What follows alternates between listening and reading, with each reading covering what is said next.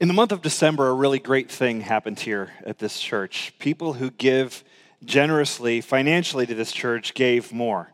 We have people who give every single week and support the work that God is doing in this church. And in addition to that, we have a capital campaign right now that we're in the middle of, and we're purchasing property and renovating it very near here, just on this next block over. And so people gave to that as well in December. And also, we raised $51,000 to make some meals to be distributed all throughout the Richmond metro area to kids in schools and different places where there's a great need. And so we were able to get together, and a lot of you were there 2 weekends ago. We were able to get together and package 40,000 meals over the course of a day with 785 volunteers. And it was an incredible thing to be a part of.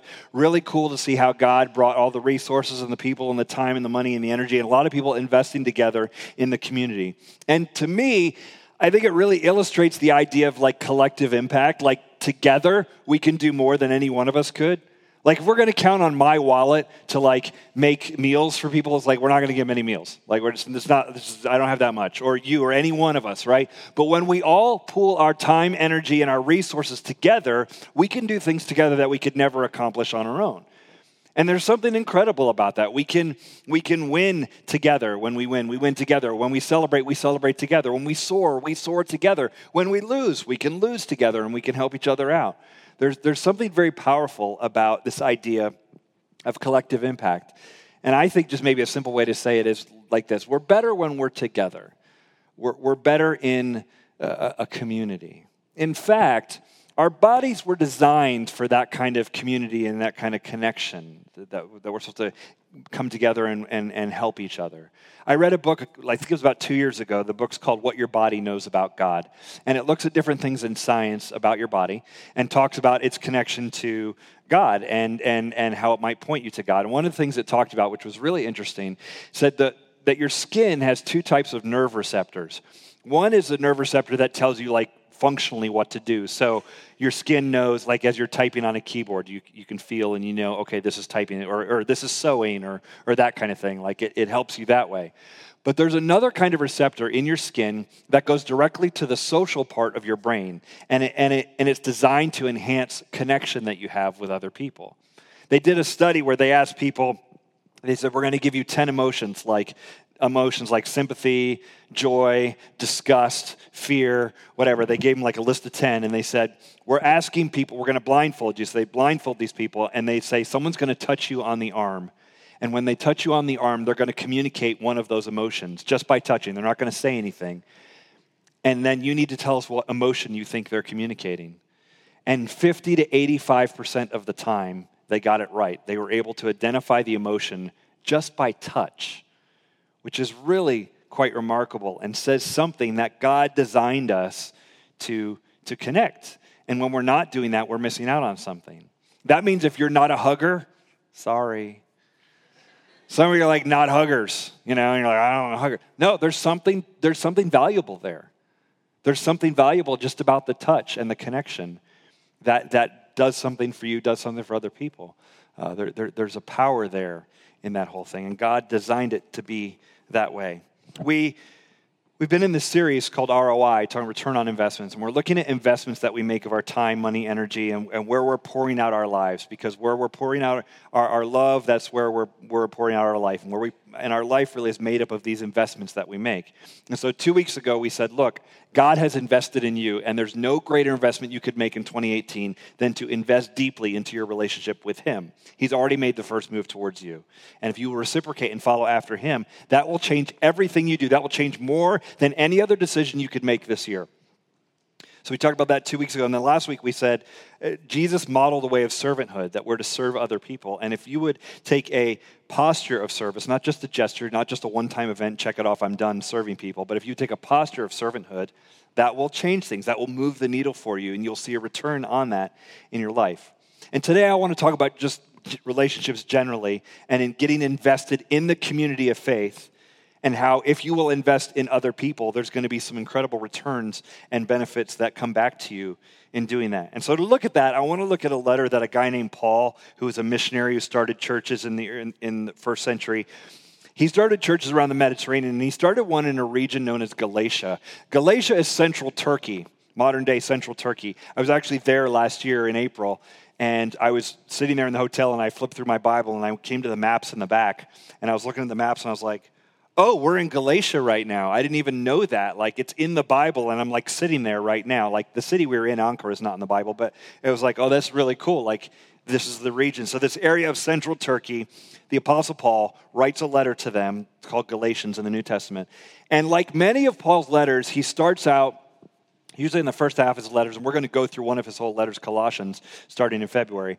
But in his letters, what he'll typically do is tell people who they are in Christ. He'll give them identity. He'll talk about identity issues with them and say, this is who you are, this is who God made you to be, this is what God has poured out into you.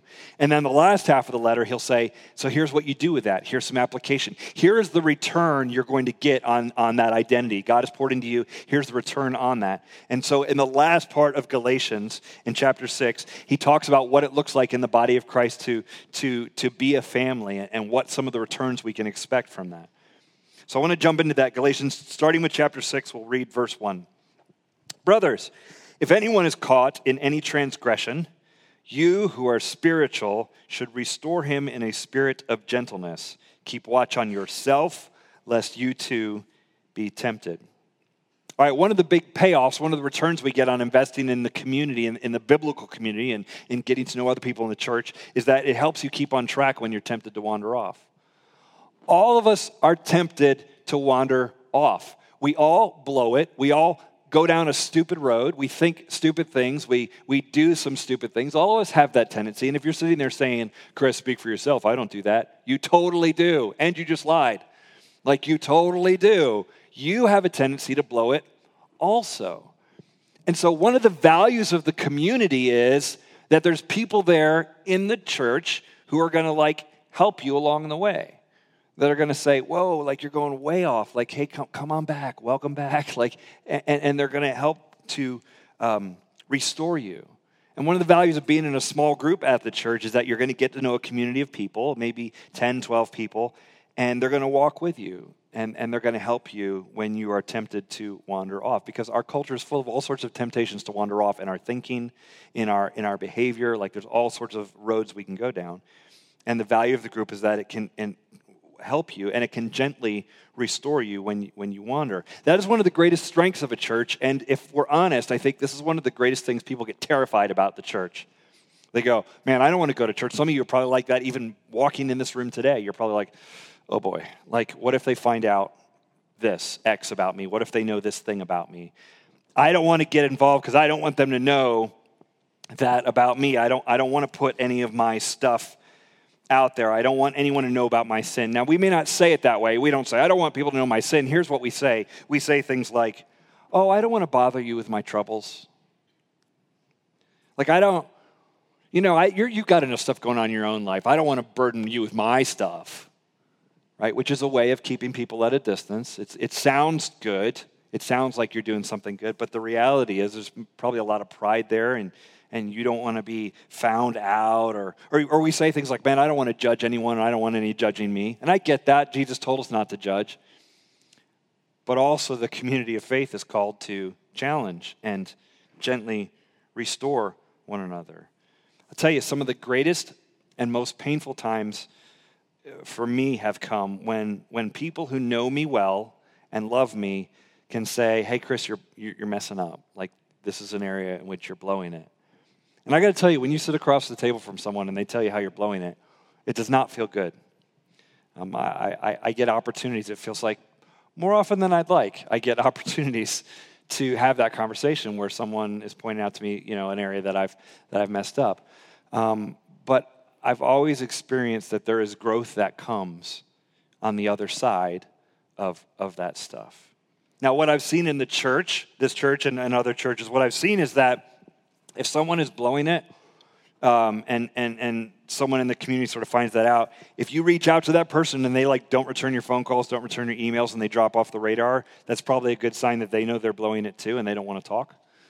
I've seen that kind of thing. I've seen people run and hide, and truthfully, that's not new to us. People have been running and hiding because of their sin since the Garden of Eden. This is what we do. We're ashamed. We want to hide. I don't want you to know. I don't want you stay over there with your stuff. I'll stay here with my stuff. We will not meet in the middle. We're not going to talk about it ever, ever, ever. Let's just keep it all nice and surfacey. And that doesn't actually help you or I to grow. So Paul says, hey, look, if somebody wanders off, restore them gently. There's supposed to be a gentle restoration there. There isn't supposed to be brutal honesty where it's like all brutality with a little bit of honesty thrown in. That's not what we're called to do. We're called to restore gently, to walk along and say, man, I know you're going through this thing. I want to walk with you. And we're supposed to lovingly correct. That's what the body of Christ is supposed to be. We cannot just put our heads in the sand and say, I'm okay, you're okay, and let's pretend like nothing's ever wrong. We're called to help those who wander if we're going to be real about a community that we're in. So number one, the community can help you when you're tempted to wander off. Number two can be seen in Galatians 6, the next verse. He says, bear one another's burdens and so fulfill the law of Christ. One of the values of the community is that it helps you to bear the heavy burdens. Not the day-to-day stuff, okay? There's plenty of day-to-day stuff that you need to bear on your own, probably, job performance or how you're doing maybe with some things at home or at school, getting grades and these sort of things. There's sort of your day-to-day relationships and stuff that you're working on that you need to carry. But life has a way of dealing out some really heavy things. And when that boulder falls on top of you, Paul says someone's supposed to come alongside you and help you carry it and just be like, stand next to you and be like, man, I know that's heavy. Let's walk with this together. So when you want to be pregnant and you're not, when you don't want to be pregnant and you are, when there's infidelity, when there's cheating, when you get laid off, when someone close to you dies, when there's brokenness all around you, when the heavy stuff hits, the call from Christ on us is to bear that, to walk alongside. Say, man, this is heavy right now. This is extraordinary. Let me walk through that thing with you. Now, Paul says when you do that, when you bear one another's burdens, you're fulfilling the law of Christ. And I read that. I was like, what is the law of Christ? What does he mean when he says that? So I Googled that. Just wanted you to know that that's a legitimate way of looking something up.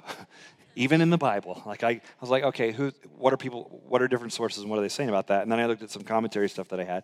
And here's what I found. There's sort of two ways of looking at this. One is to say that when Paul says that bearing one another's burdens is fulfilling the law of Christ, he's referring back to when Jesus said, I'm going to give you a law. It's in John 13. Listen to what he says. He told his disciples this. He said, a new commandment or law I give to you, that you love one another. Just as I have loved you, you also are to love one another. By this, all people will know that you are my disciples, if you have love for one another. So Jesus comes along and says, I know there's lots of laws. I know there's lots of rules. There's the thou shalt, thou shalt nots, all of that stuff. Let me just boil it down here for you. You're called to love each other. This is what you need to be known by. This is the heart of the things, why we say love beyond reason at this church. You're called to love one another.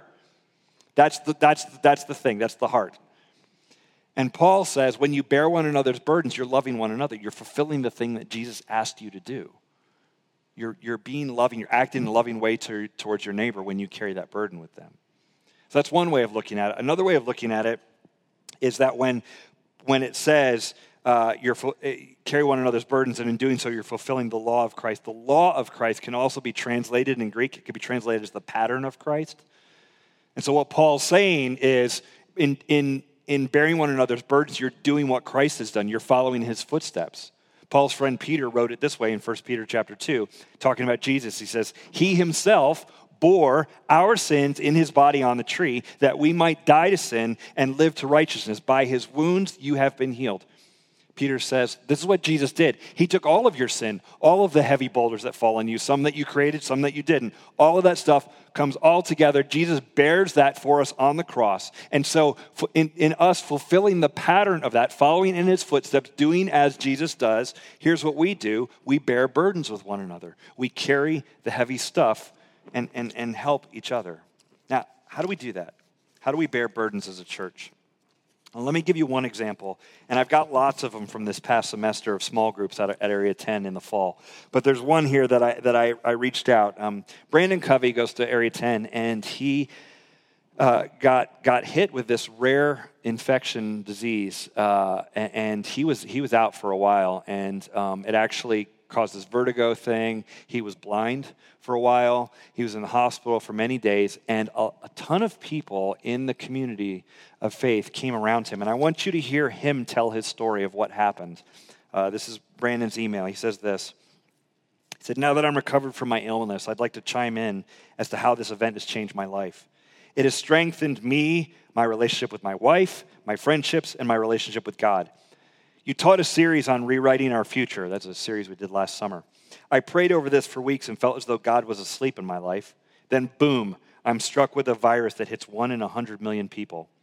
It took my ability to stand on my own, my eyesight, and my ability to function in most any capacity. I fully, for the first time in my life, had to surrender myself to God.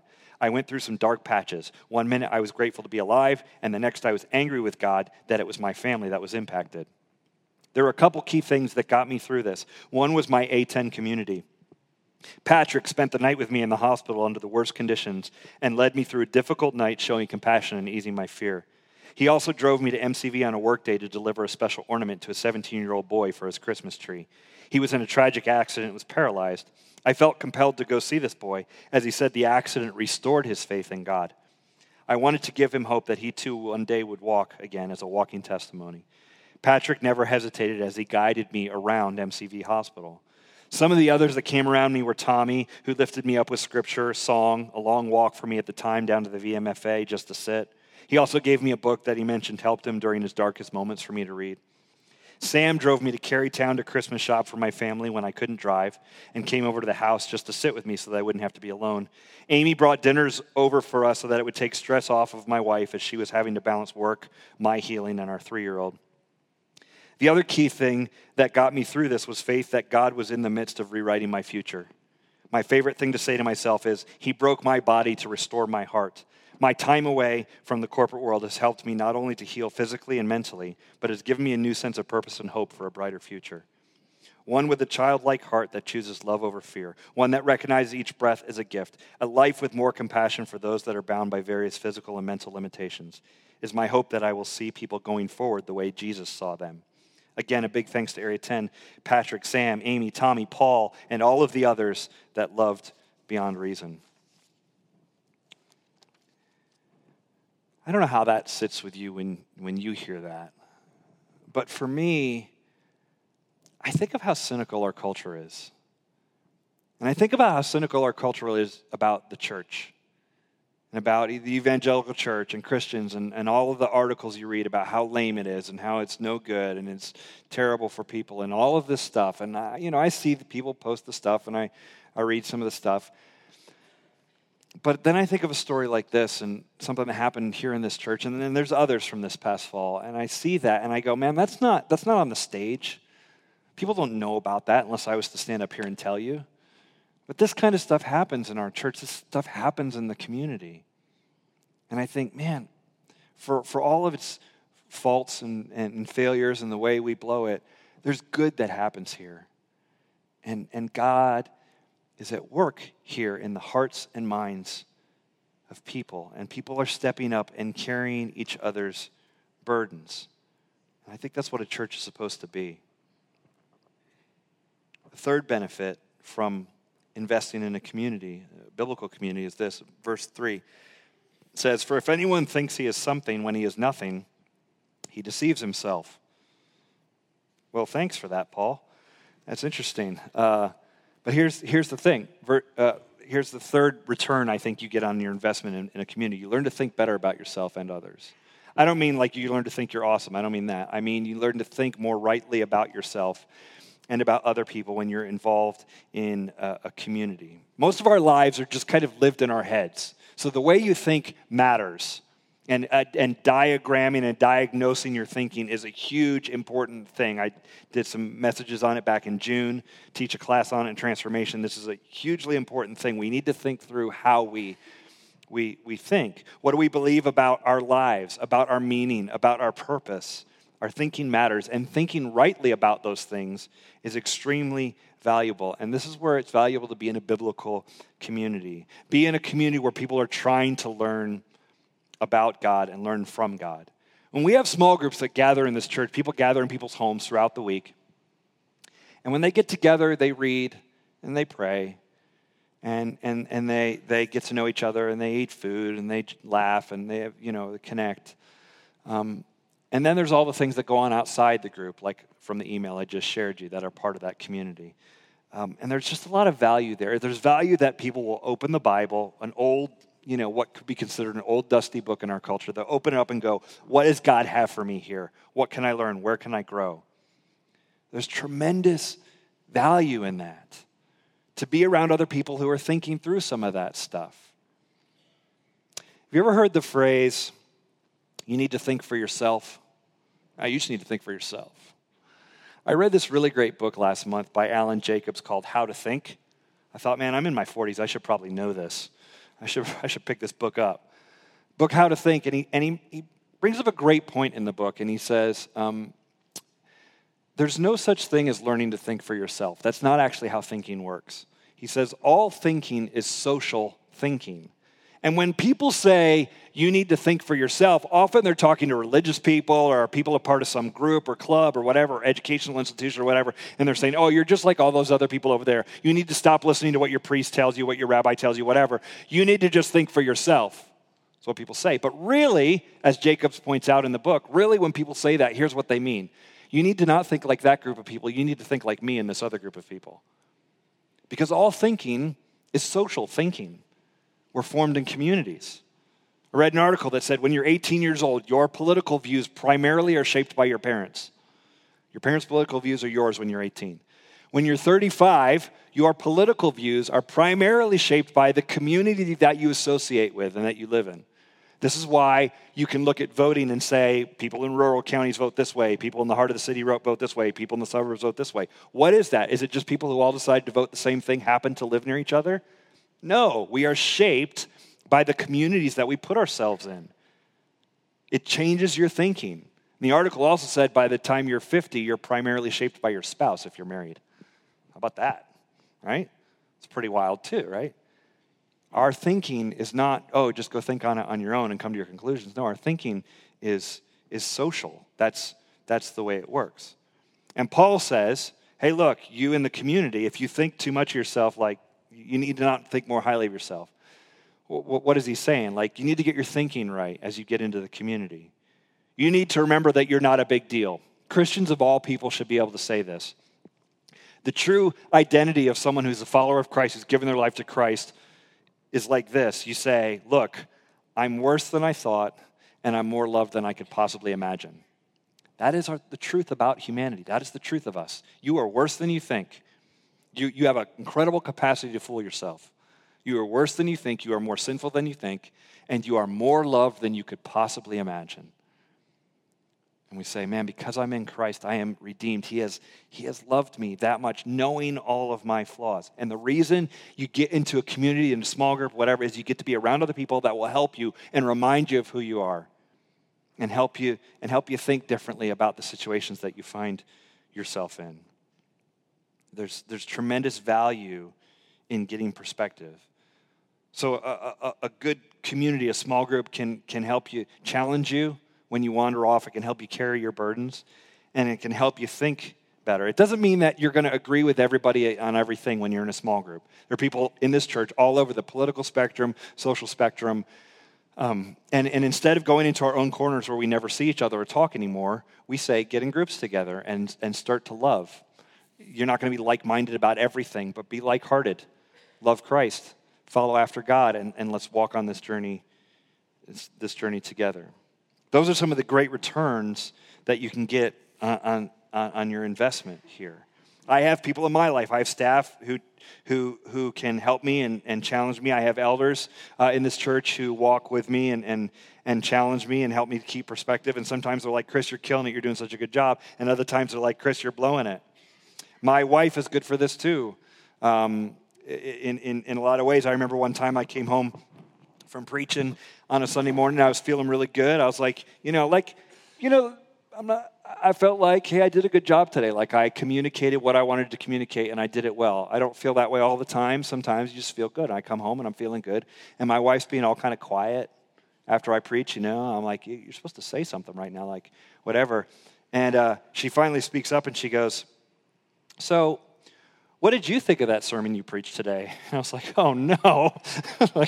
Apparently I thought the wrong thing about it. I thought it was pretty good. No, are we not? It wasn't good.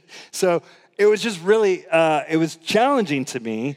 and also valuable to see things in a different way and to not think of myself more highly than I ought to. These are some of the returns we get of being in relationship and being in the community, and it's powerful. Now, the reality is those returns that you'll get, you're not going to get unless you invest. It's going to be where you pour out, you're going to see something come back to you. In fact, Paul says it this way. He says this, and continuing on the rest of the, 6 more verses there, he says this, but let each one test his own work, and then his reason to boast will be in himself alone and not in his neighbor. For each will have to bear his own load. One who is taught the word must share all good things with the one who teaches. Do not be deceived. God is not mocked. For whatever one sows, that will he also reap. For the one who sows to his own flesh will from the flesh reap corruption, but the one who sows to the Spirit will from the Spirit reap eternal life. And let us not grow weary of doing good, for in due season we will reap if we do not give up. So then, as we have opportunity, let us do good to everyone, and especially to those who are of the household of faith.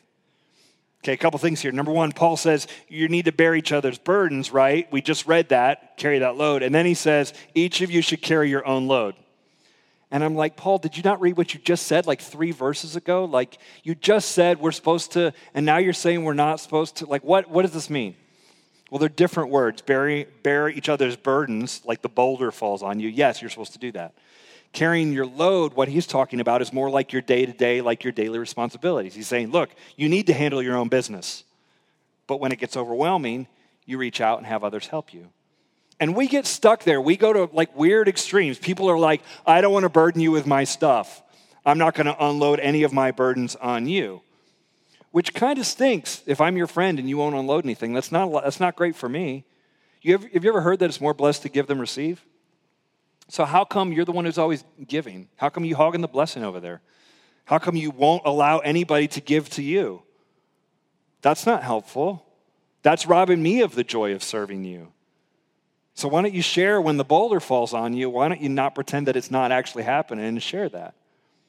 And then also some people are, it's all boulders all the time. Everything's, and it's like, whoa, you're supposed to carry your daily thing as well, though. And so they kind of go to that other extreme.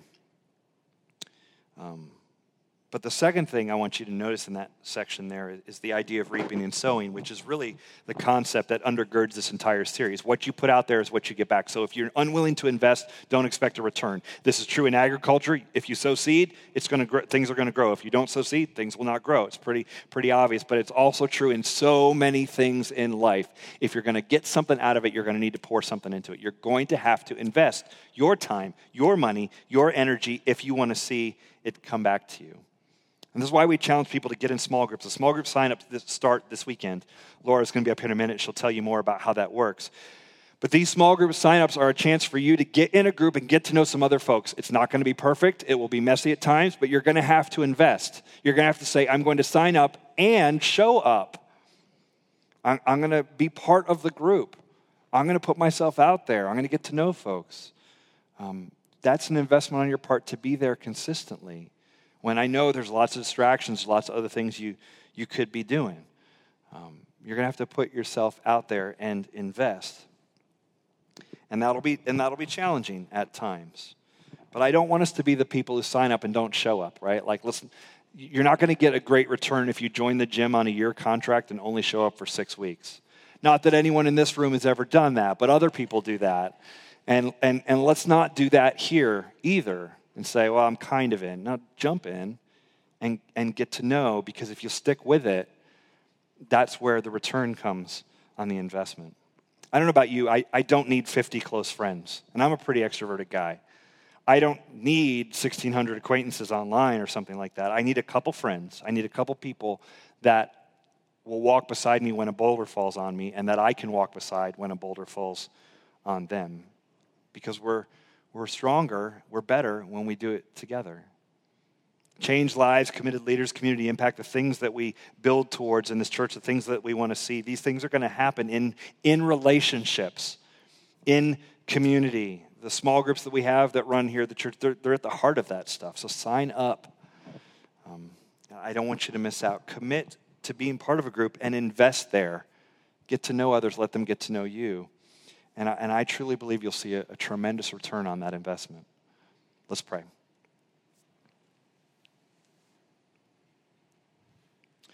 Lord, I know we have all sorts of reasons why we would want to throw reasons or excuses to say, like, oh, I don't want to get involved, I'm not going to get to know people, or maybe those people are weird and I'm afraid they're going to be too whatever. But God, help us to just push through anyway, get to know each other, to love each other, to not just see each other behind the wheel of a car or behind a keyboard, but to see each other in the flesh as real people with real struggles. Help us to walk this life together and not go off into our own silos because of our own pride or our own hurt or whatever, to get into a shell. God, I pray your Spirit is at work in this community, breaking down barriers and helping us to love one another and love this city even more. Thank you. In Jesus' name we pray. Amen.